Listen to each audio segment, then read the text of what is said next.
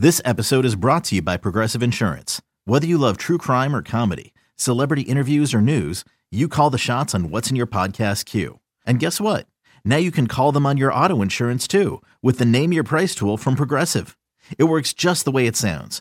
You tell Progressive how much you want to pay for car insurance, and they'll show you coverage options that fit your budget. Get your quote today at Progressive.com to join the over 28 million drivers who trust Progressive. Progressive Casualty Insurance Company and Affiliates. Price and coverage match limited by state law.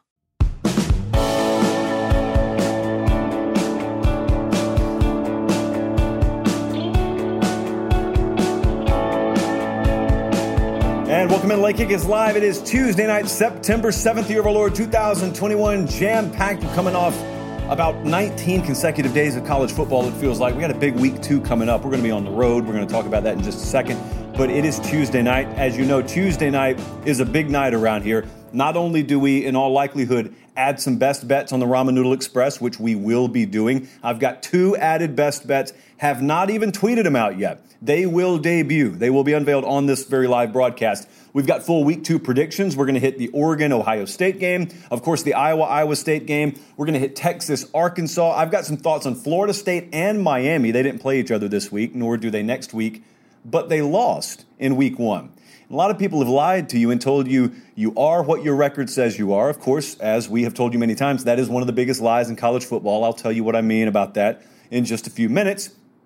All that, plus we have a brand new edition of the JP poll, which is not our ranking system. It's not as if we are filling out our own ballot for the AP and saying this is where teams should be ranked. No, friends. It's as if we're running our own sports book over here at Pate State, which is probably illegal, but we're going to do it anyway.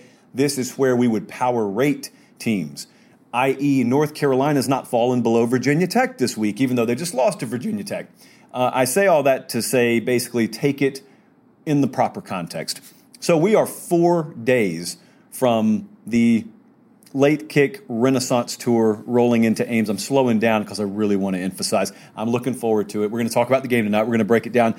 But, you know, I was thinking about this, and it was pointed out to me that College Game Day is going to be there. And technically they announced they were going before us. Who cares who came first? The point is we're all going to be there.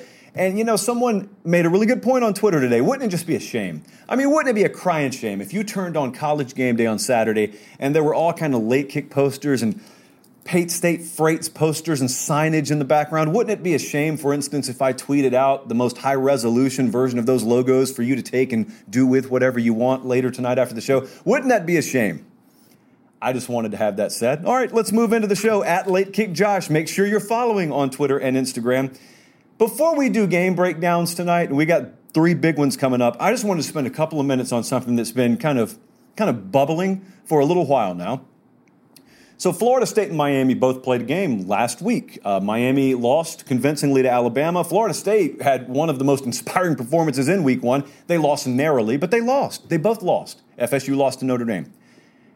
And there's a big lie out there that I want to address right now. But first, let me pull it up right quick so I can have the most up-to-date, fresh data possible.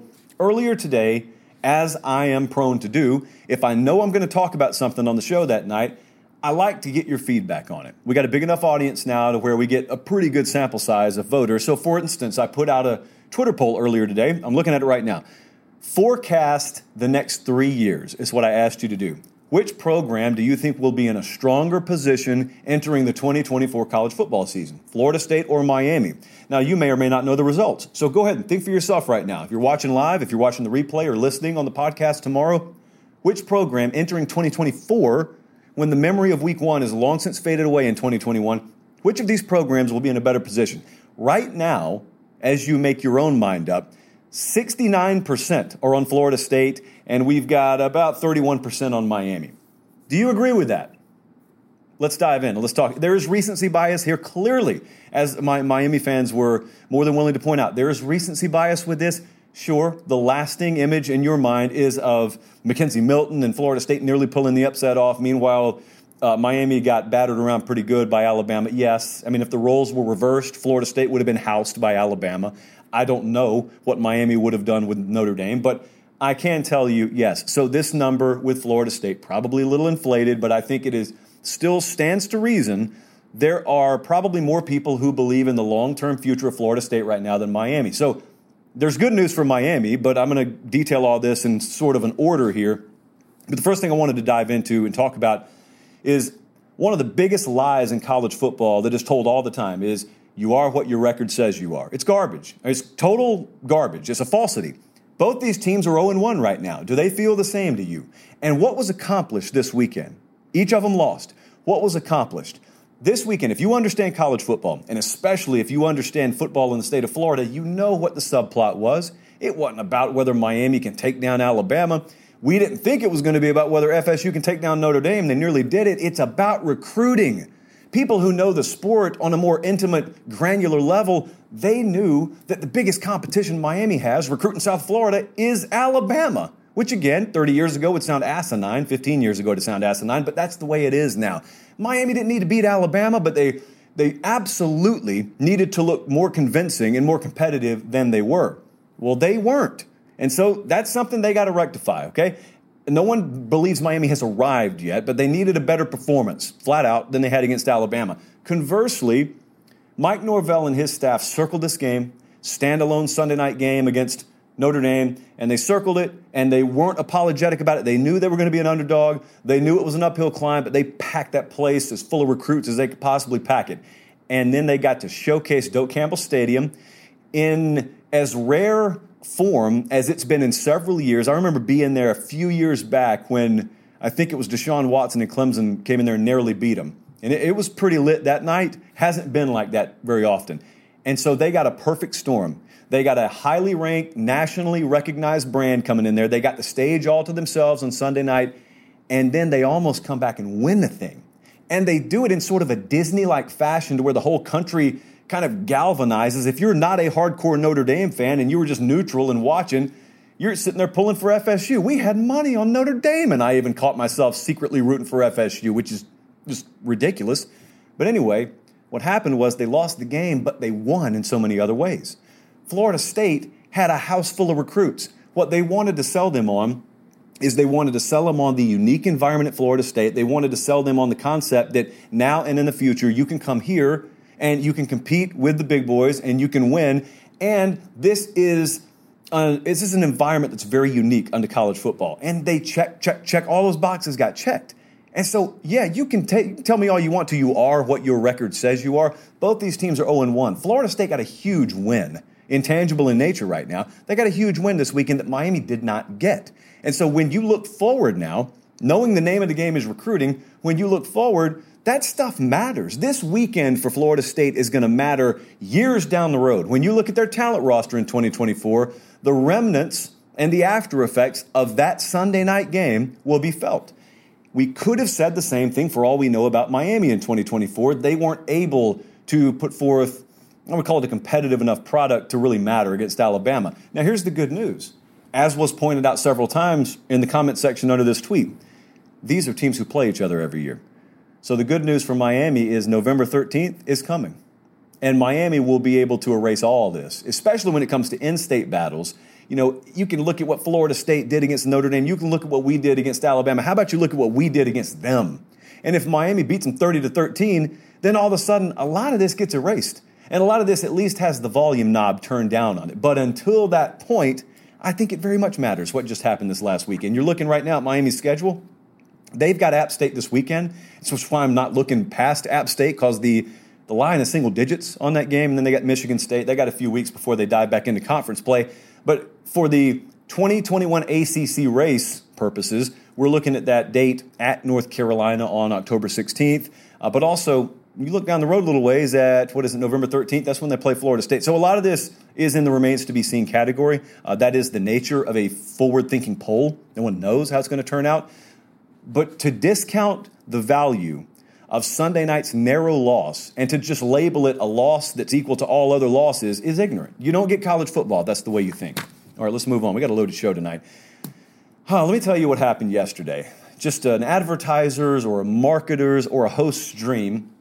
I log in to Twitter, and I see two of you have taken screenshots of yourself on academy.com, and you're purchasing products, and you're flat out saying, I am buying stuff from Academy.com because they are sponsoring Late Kick now. I didn't tell you to do that. It wasn't from one of my burner accounts. It wasn't direct to Colin. Me and Colin don't buy new clothes very often, full disclosure, in case you hadn't noticed around here. And so you guys did that on your own. Well, you're going to be shocked by this, but the folks at Academy really love that. And so let's continue to do that. And for those of you who are unfamiliar, they are our partner now. It's an exclusive partner. We don't have 47 sponsors on this show. We got the College Football Playoff mug here, or canteen. It's really out of place considering my thoughts on the playoff column. We need to get some new swag for the desk. We've got the stars over there, which I stole from Pat Foley's desk a long time ago, and then we've got the College Football Playoff Cantina, which was a free media gift at one of the national championship games. That and the book bag I carry around every day. Look, if you want new stuff, which I'm talking about right now, Academy Sports and Outdoors is your spot. Can you imagine the scene this Saturday in Ames, Iowa? Can you imagine the scene this Saturday in Fayetteville, Arkansas, when Texas comes to town? Imagine the tailgate scene. And if you've been on campuses before for these big games, you know what I'm talking about. You see the canopies, you smell it, the grills are everywhere, the food's everywhere, the merchandise is everywhere. 95% of what I'm talking about right now is available at Academy Sports and Outdoors. And not only are they the outdoor official supplier of the Big 12 and the SEC, they're the official supplier of Late Kick, and that's really all you need to know. So if you can't get to one in person, Academy.com is your hookup. Check them out. They will get you set, no matter where you're headed, for a game day Saturday. All right, let's break some games down. I didn't even mention Columbus, Ohio. That's a big one, too. Oh, man, this start time. All right, let's just talk about it. Oregon at Ohio State. Buckeyes favored by 14 this morning, 14.5 now. It is a noon Eastern time kickoff on Fox. And for those of you unfamiliar, Oregon does not reside on the Eastern time zone. They reside in the Pacific time zone. It's a 9 a.m. kickoff for them. Quack, quack. Welcome to Big Fox Saturday. I love the early window, but I grew up in Eastern time zone, and I'm in Central now, so it's not a big deal for me, but it is. I mean, if you're living out there in Sacramento or you're living in Pocatello, Idaho, hello, Pocatello, first mentioned on the show, this is ridiculous. You're eating bacon and eggs and you're watching actual games being played. You're not talking about it at a tailgate and it's still several hours away. So, man, as far as the game goes, because we can't change the kickoff time, these are two of the premier brands in the sport. This is one of the most beautiful out-of-conference matchups of the year, but they're two of the most premier recruiting brands in the game, too. And if you've been following recruiting, Ohio State's always there. Mario Cristobal and his staff have been killing it. They're just out working folks. And they're going into several states. It's not just a 1 or 2 state effort. They don't just hawk all of Southern California. They go all over the place. This would so help them. It's kind of that situation that Miami found themselves in, only this game should be more competitive. But it's one of those, if you win, that's wonderful and all is great with the world there. But even if you're competitive, that's enough to sell in recruiting. So you've got an opportunity 2 ways here. Ohio State, it's the opportunity that they really didn't fully stamp last week, and that is the opportunity to announce themselves as a for sure bona fide national championship contender. Because if you watched them last week and I told you they're playing Alabama Saturday, you'd pick Bama by 2 or 3 touchdowns. Now, that wouldn't be the way probably that it plays out in a point spread, but that's what you'd think. So there's still a long way to go and a long way to grow for Ohio State. But for Oregon, this is a chance to measure yourself against one of the best rosters in America. Oregon is not a typical Pac-12 team. Independent of what last week's result led you to think you know, they are not a typical Pac-12 team. So anyone that thinks this is some blowout from jump and, a Pac-12 team is not going to compete with Ohio State, no, most of them wouldn't. Oregon would fit in very well in several other major conferences, and they'd be a contender. That's not a prediction on the game. I'm about to make that, but just be heads up. So they both played fairly good teams in week 1. Minnesota was a good team. Fresno State's a lot better team, I think, than most people realize. And there was mild freak out about both offenses. C.J. Stroud overthrowing receivers early. I'm getting text messages at halftime of week 1. Is it time to pull the plug? Well, Ryan Day did not text me that, and he did not pull the plug. And they're going to be okay. Believe it or not, C.J. Stroud going to be okay. And he doesn't have to do nearly as much as most other quarterbacks because he's got fighter jets all around him. He just make good decisions. He'll be okay. But with Oregon, there were questions about them too. I think it had a lot more to do with the offensive game plan going in. But then an Oregon Duck fan would counter and say, nah, we have failed to live up to the expectation level I've had for our offense for several Several situations now, several games under Mario Cristobal. I just want us to use our weapons more. Okay, well, in any event, for the folks who are just telling me, oh, we weren't good enough in week one, that doesn't really tell me much. You got to zoom in, and you got to give me specifics about week one. So dive into where this game, this Oregon-Ohio State game, is going to be won or lost. First thing I'm looking at, Oregon's defensive back play, when you talked about this game in the summer, was looked at as a glaring vulnerability. I don't view it that way. In fact, I think Oregon's defensive backs, corners and safeties specifically, they're getting a couple of them back this week, I think they'll be able to, relatively speaking, match up with Ohio State's receiver core almost as well as any team they're going to play in the regular season or the Big Ten championship game if they make it there. I'm not telling you they're going to go toe-to-toe and not give up anything. I'm telling you athletically and speed-wise, those corners and safeties are not bad for Oregon. Where Oregon's going to have to shore things up considerably is pass coverage at linebacker. They got some supremely talented linebackers, but they're young and still inexperienced in that facet of the game. It's just not something you do a whole lot at the high school level. That is where that game could be won or lost. It's where it could really loosen things up, shall I say, for Ohio State's passing game. You can live, if you're Oregon, you can live with those big-time receivers for Ohio State just making plays, just being better than your guys. You can live with that.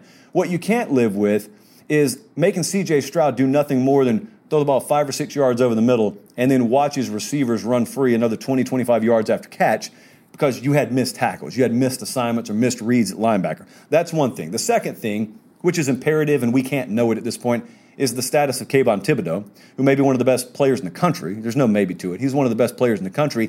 He has the ability, he's a supremely talented pass rusher, to change a game.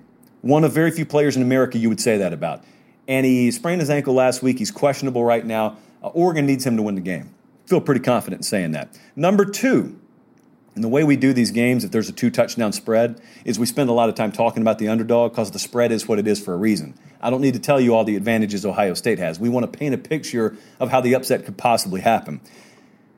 Oregon needs to do more stuff than Ohio State.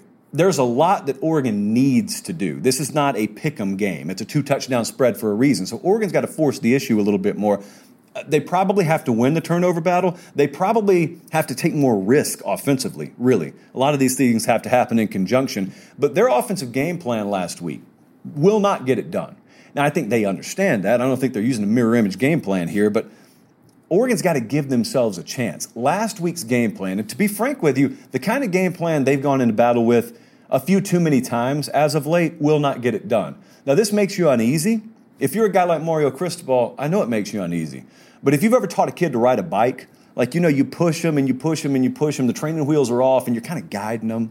Eventually, though, there comes a time where you got to take your hands off their lower back and you just got to let them glide. They may fall, they may not, but there's only one way to learn. You eventually got to let it go. And with Oregon, when you got the kind of skill they have, and I know good and well they have it, it hasn't been fully utilized. This is the week you got to do it. And it's high risk, high reward. Absolutely it is. But like I said, the default setting is not you being on equal footing with this team. You're going into what will be a packed house, extremely hostile environment, the most incredible atmosphere your kids will have played in. You've got enough athletes. You've recruited well enough. And so you got to take some risk. Ohio State doesn't. They don't have to take as much risk. They're in their backyard. They got the better roster. You got to take some risk. You got to let go of the bike. And you got to let your horses run. It's what you got to do. You got to let your athletes play. And you got to use a little bit more of that 53 yards they give you as opposed to just the 100 vertical. You got to get those guys in space more. And you got to trust Anthony Brown. You may not feel supremely confident about it, but you got to trust him because this is going to be the fastest team that Ohio State faces in the regular season. But it doesn't matter if you don't use all that space. And that's a welcome. That is a welcome idea. By the way, if Kerry Combs in that defense is you playing in a phone booth. They welcome that. He'd love you to do that. In fact, he'd get out of the way and let you line up in any formation you want to, in bunch sets and whatnot. He'd love for you to do that. Run into that brick wall all day. What he doesn't want is he doesn't want to see you all of a sudden with those wider splits. He doesn't want to see those receivers taking up that entire field. And he doesn't want you distributing the ball to a number of different playmakers, including those backs out of the backfield. That's not what Ohio State wants to see. They're interested in watching you play the way you have played, to be perfectly clear. So thirdly, as it relates to last week, here's where we started, here's where we'll end before we make the prediction. As it relates to last week, I am pretty confident in saying that Ohio State went into the Minnesota game and Oregon went into the Fresno State game. And the offensive game plans are what a lot of people use as a term, and it's very overused, but I think it's accurate here. They had sort of vanilla game plans. They had do enough and survive in advance type of game plans, and both of them almost got bit by it. A lot of you don't think this happens. This does happen.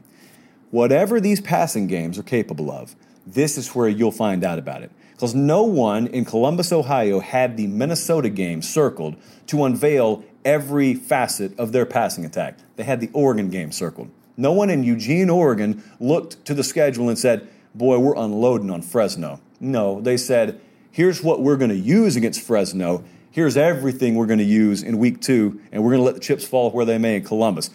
That is why I expect a better offensive showing from both teams, or if it's not a better offensive showing, they're going to end up turning the ball over, which I think will ultimately decide a couple of scores in this game, by the way, because there will be more risk taken through the air by each team. Even Ohio State, I fully believe that. So, Jesse, let's take a look at what Vegas thinks, and let's take a look at what the late kick model thinks. The model performed pretty well across the board last week, by the way. So the noon kickoff here, the Caesars line currently is Ohio State minus 14.5. Our number is even bigger. Our number is at Ohio State minus 16.5. I expect a different level of play from Oregon offensively this week, detailing and reasoning being a lot of the things I just said.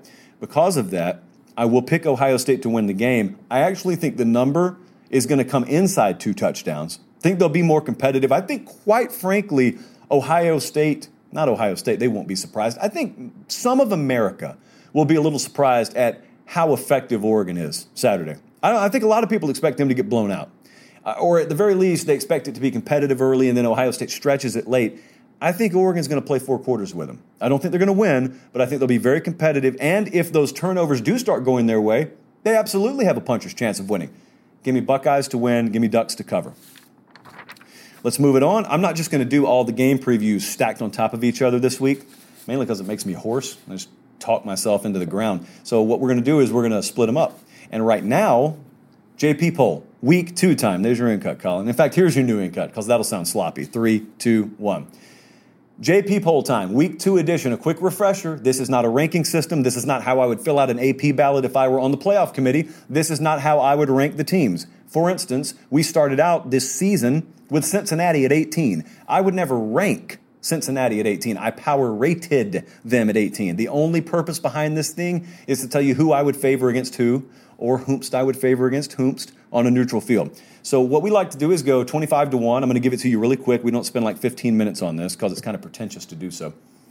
If labeling a poll with your own initials is not already pretentious enough. So let's go 25 to 21 here. Minnesota did not fall very far. In fact, Minnesota, their grade, which I don't show you, I just show you their ranking, did not fall at all because they performed as we expected them to perform against Ohio State. They fell 2 spots because a couple of teams we had to bump up. So Minnesota's at 25. Auburn hops into the 25 or 24 spot. They hop 5 spots up. They are at number 24. Michigan is ranked. I hate that they lost Ronnie Bell because he's worth a little something to us as a player in terms of just raw point total. Michigan's at 23. They hopped up 4 spots. One of the big fallers was Miami. You got to be careful with this stuff because there is a steep drop-off point past about the 4th or 5th or 6th team in the country where Alabama's going to blow anyone out. And so it doesn't matter if you're ranked 8th or 18th or 28th. They'll just put the same looking final score on you. So we are careful with this. I'm not dropping Miami off a cliff. They did drop a couple spots, and then they dropped a couple more spots, it looks like, because teams rose above them. So Miami's at 22. Iowa is at 21. Going to talk a lot more about Iowa coming up later in the show. Top 20 time here. LSU, we dropped them as far as any team we dropped in the entire poll this week. In fact, they were the biggest mover of any team. It is very rare that you see a 10-point change on our board. But we dropped LSU from 10 to 20. That has a lot to do with intangibles as well as tangibles. North Carolina is at 19. We dropped them 7 spots. That's another big drop. Our biggest moves are week 1 to week 2. So this is probably one of the last times you'll ever see moves this big. Utah is at 18, virtually unchanged. Southern Cal bumped up a couple of spots to 17. TCU, we are very high on.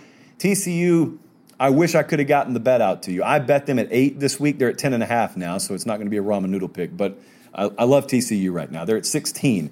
Bumping it up into the top 15, the Oregon Ducks going on the road this week to Ohio State. I've got them at 15. That is down 4 spots. Now, the model, as I told you, was kind of confused because the model looked at Oregon's relative lack of efficiency against Fresno, and it did what it did. I looked at it, and I think there's more there, but this is the model's poll. This is not my poll. Texas jumps up pretty big time. They are up 8 spots to number 14, and they got another shot this week to impress even more against Arkansas. Number 13 is Florida. They're up 2 spots. Wisconsin dropped 4 spots. I know a lot of you are going to look at that and think we didn't drop them enough. It was a competitive game. And they were 1 for 4 in the red zone. That's the kind of stuff that in terms of future predictability doesn't always carry over. So we got Wisconsin at 12. Notre Dame is at 11. Probably be some controversy there too. I happen to think that it was pretty impressive they held on the other night. And then we get to the top 10. Anyone stay up last night through all the targeting penalties? Anyone watch the Labor Day night game? Ole Miss was there. Ole Miss won convincingly.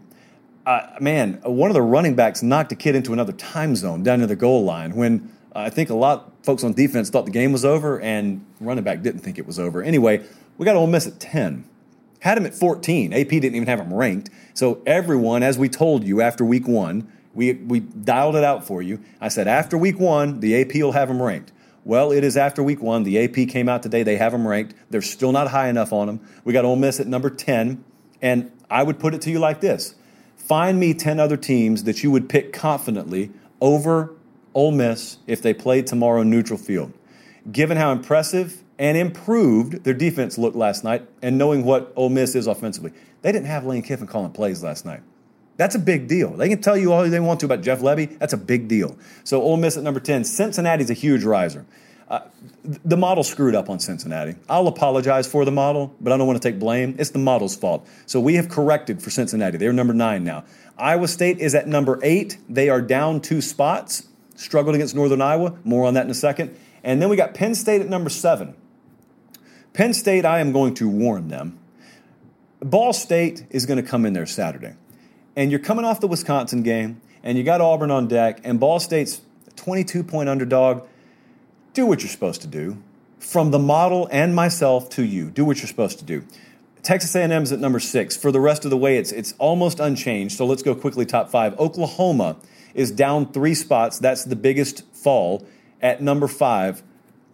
Still got questions at quarterback. I dialed it out for you in great detail the other night. I'm not going to go down that road again. Clemson at number 4. Ohio State at number 3. Georgia is up 3 spots. The number 1 and 2 teams in the country are Alabama and Georgia. So as far as that goes, we agree with the AP. Quickly to wrap it up, I think Jesse made a fancy full screen for you. I don't show you the entire top 25 again, but it is Bama, Georgia, 1-2, and there you see the entire top 10. For the record, Ole Miss at number 10. That's about as high as I've seen anyone have them ranked. We feel good about Ole Miss right now. When you need mealtime inspiration, it's worth shopping Kroger, where you'll find over 30,000 mouth-watering choices that excite your inner foodie. And no matter what tasty choice you make, you'll enjoy our everyday low prices, plus extra ways to save, like digital coupons worth over $600 each week. You can also save up to $1 off per gallon at the pump with fuel points. More savings and more inspiring flavors make shopping Kroger worth it every time. Kroger, fresh for everyone. Fuel restrictions apply. Another day is here, and you're ready for it. What to wear? Check. Breakfast, lunch, and dinner? Check. Planning for what's next and how to save for it? That's where Bank of America can help. For your financial to-dos, Bank of America has experts ready to help get you closer to your goals. Get started at one of our local financial centers or 24/7 in our mobile banking app. Find a location near you at bankofamerica.com/talktous. What would you like the power to do? Mobile banking requires downloading the app and is only available for select devices. Message and data rates may apply. Bank of America N.A., member FDIC. Okay, let's move it on. Texas is interesting, too, outside the top 10. Where do we have them? We got Texas at 14. And I mentioned the Longhorns because we're about to talk about them here because we got a big game in Fayetteville. It's a big game. I mean, I think a lot of folks, because it's been 2 years, you still haven't really gotten back acclimated with what road situations mean in college football. Going on the road is hard. It is hard to do. And now that you've got a third of your roster in any given situation that has not played in those environments, it's even harder. So you may look at this point spread, and you may say, Texas minus 6.5. Man, they blew out Louisiana last week. Louisiana's better than Arkansas, blah, blah, blah, blah. Okay, well, this is a point spread for a reason. It's public. You can go bet on it if you want to. So let's jump into this thing.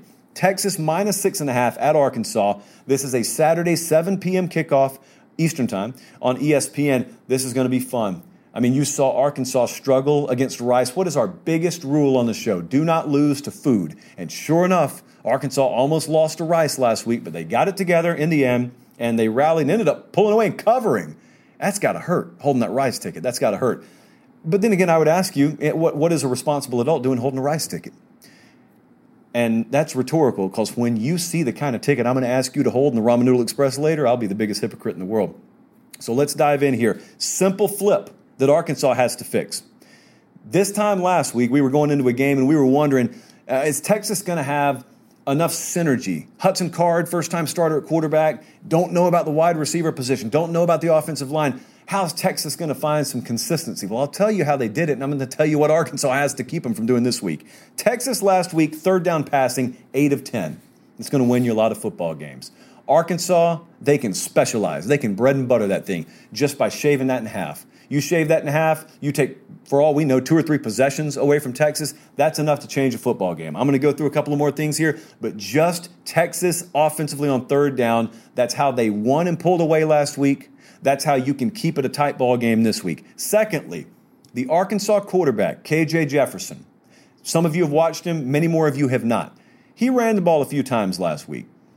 I don't know how Sam Pittman and his staff watched that game film against Rice and don't run KJ Jefferson 12 to 15 times this week. It's one of your biggest weapons and surest weapons that you can have on a team that still has a lot of question marks about it offensively. KJ Jefferson, if at least he's able to fall forward and pick up some added yardage and first downs and extend drives, or at most rips off runs like he did, I think, to open the scoring for Arkansas the other day, or how about doubly at most, he's able to hit a couple of pop passes once you've established that run by him throwing on the run. That's a different dynamic. It's a dynamic they have to use. Arkansas has to use that. They don't have 15 different ways to light you up. But this is one of the ways that they can move the chains, they can keep possession of the ball, and keep Texas off the field.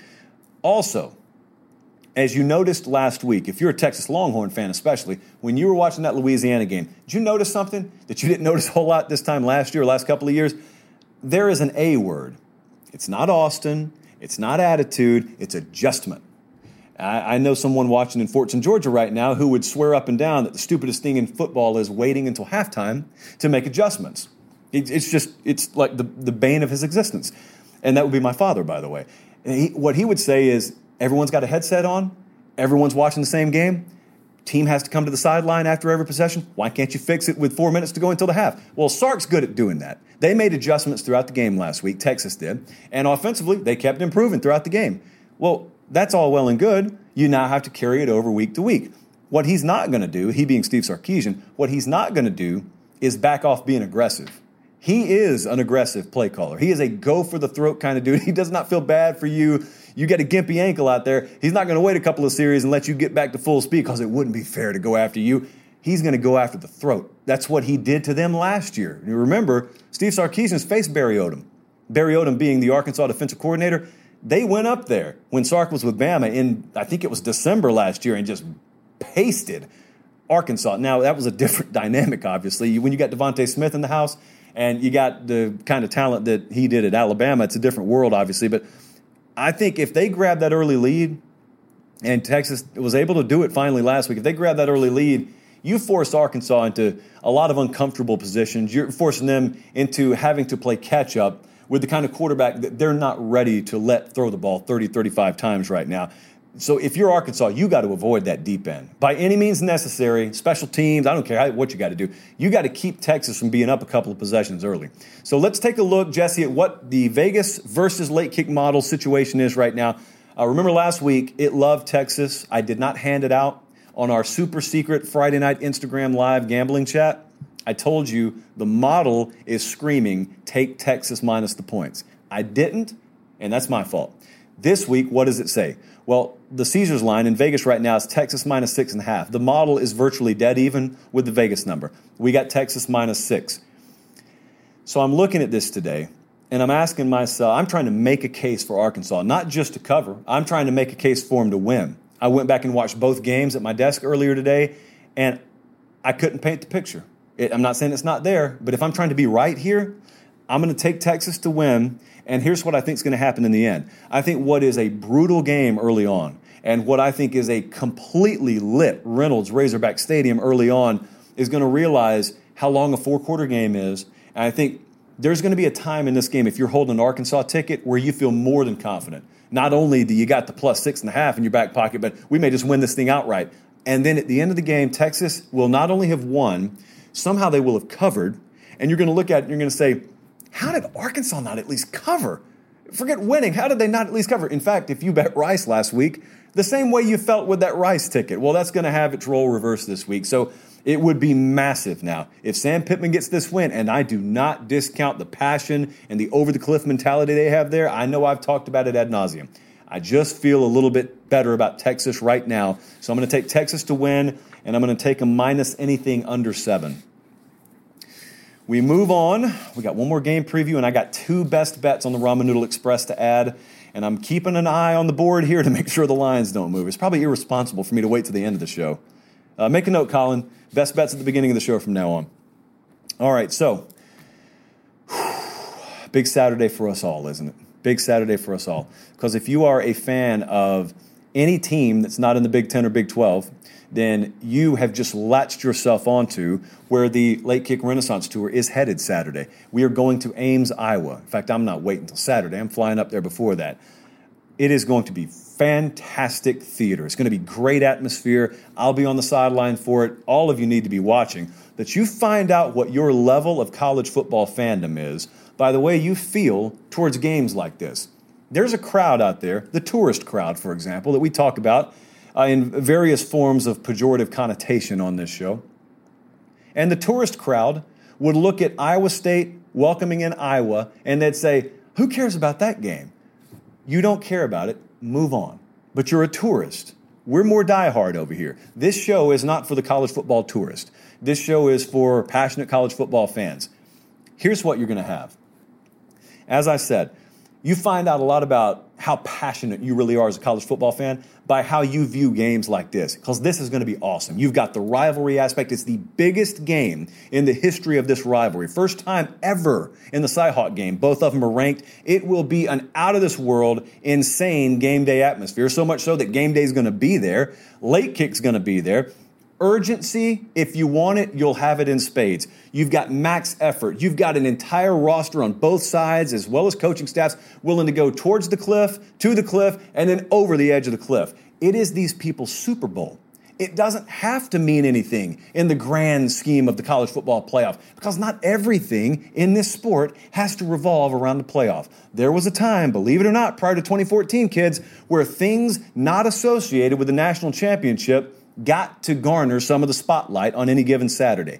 This game will rightfully garner the spotlight this Saturday. It's going to be an incredible environment, and if you've never experienced it, do yourself a favor. Find yourself a seat, turn on the TV Saturday at 4:30, watch this game and say, this feels like one of the biggest events I've ever seen. I did not know that I could become emotionally invested in an Iowa State game. You can. It's called college football. That's what makes it unique unto any other sport on this planet. It's going to be great to watch. So now that I've finished the promo for the game, let me actually break down the game. Colin, I need to fan myself. I got a little worked up there. Okay. So this point spread on this game is confusing people a little bit, because the last thing in your mind was Iowa State struggling and just puttering their way narrowly past Northern Iowa. Meanwhile, Iowa just totally wood-chippered Indiana. And a lot of you, be honest with yourself, probably didn't watch the game, so you just saw the final score. You saw a 3.5-point spread, and then you saw 34-6, and you said, oh, Iowa's for real. I'm not telling you they're not for real. What I am telling you, just to briefly explain why Iowa State and not Iowa is a 4-point or 4.5-point favorite, is the odds makers community looks at this and they understand the context. Having talked to one today, here's exactly what they're thinking. And this is the kind of person, by the way, who has to put out the right number or they lose their job. They said, we viewed Iowa State as purely being in survive and advance mode. We knew it going in. We expected an ugly game. And secondly, we had a misleading final in the Iowa game. Now, I need to very carefully and very slowly explain what I mean by that, because it was a misleading final. It's not misleading in terms of who won the game. 34-6 is the final. Iowa ran all over Indiana. It's an embarrassing loss for Tom Allen in Indiana. What we're talking about here, strictly in terms of defining future predictability, is you don't take a game where you had 20 points off turnovers, 14 defensive points, and just assume, no, that'll be the case every week. So the opinion on these two teams for an odds maker is virtually unchanged last week. One of them struggled as a big favorite. One of them pulled away as a small favorite. But yet nothing's changed, really, in the perception. This is pretty much what this line was going to be no matter what. So let's dive in. Two elements to this Iowa State offense that I expect to be marginally to significantly improve this week. Number one, as of earlier this afternoon, Charlie Kolar is back at practice. That is their All-American tight end. It is a huge addition. I don't think I need to explain why. You know about Breece Hall. I'm going to talk about him in a second. You know about Brock Purdy, for better or for worse. You think you know everything you need to know about him. Charlie Kolar is not a household name, maybe in Iowa, but not nationally. He's a difference maker, big-time difference maker. He's back at practice today. He will, in all likelihood, play on Saturday. So you combine him with Will McDonald, who I think is the biggest difference maker out wide for Iowa State offensively, and it creates a passing dynamic that makes you choose. Whereas if those guys aren't on the field, you don't have to choose. You can just focus solely on Breece Hall. You got to choose. There are probably more dangerous elements at this point to Iowa State's passing game than you're used to seeing them have. Secondly, the tailback position will be must-see. But you probably think I'm talking about Breece Hall. And I am, but I'm not strictly talking about him. First thing we got to talk about with Breece Hall is how close to 100% is he? Because he was a little gimpy towards the end of last week, and it's not that we don't expect him to play Saturday. Now, how effectively will he play? That's what makes the return of guys like Charlie Kolar all the more important. But secondly, let me ask you a question. What do you think about Tyler Goodson? In Iowa City, you're saying, we love him. In the Big Ten, you hardcore fans are saying, boy, we hate playing him. But nationally, in Laredo, Texas, in, let's say, Ocala, Florida, what do you guys think about Tyler Goodson? And the reality is a lot of you are saying, is he my cousin? Is he the postman? Who's Tyler Goodson? You don't know who he is, do you? A lot of you don't know who he is. There's probably a 20-to-1 ratio of college football fans who recognize the name Breece Hall to folks who recognize the name Tyler Goodson. It's not okay. It doesn't make you a bad person. What I am telling you is it lights a fire under the seat of people like Tyler Goodson, because that's a really good running back for Iowa, and he's not a true freshman either. And so when you watch the tailback battle this Saturday, not that they'll ever be on the field at the same time, but when you watch it, it's a perfect situation for a guy with a spotlight going into a game to have it jerked away from him, and having a guy like Tyler Goodson not only take that spotlight, but make it shine on him as he ends up being the difference in who wins and loses. Because if Iowa wins this game, mark my words, it will be because of Tyler Goodson having a career afternoon. So, with that in mind, let me tell you what the model thinks about the game, then I'll tell you what I think about the game. I could literally do a show just on this game. Very excited about it.